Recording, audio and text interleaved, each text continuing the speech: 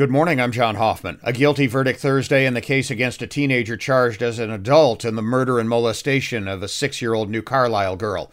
Now 16-year-old Anthony Hutchins was found guilty by the judge in a bench trial of killing little Grace Ross nearly 2 years ago. The case will be appealed in an attempt to get it placed back in juvenile court. Hutchins could serve decades in prison if the conviction stands. 5 Memphis, Tennessee police officers involved in the violent arrest of Tyre Nichols have been charged and are in jail. Nichols died in the hospital from injuries allegedly received from the officers during a January 7th traffic stop. The officers, who are also black, all face second-degree murder and other charges.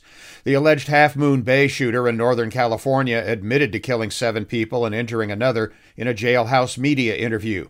Shunlai Zhao complained of years of bullying and long hours working on a farm. He said he believes he suffers from mental illness. He has also expressed remorse for the killings, according to the reporter who interviewed him.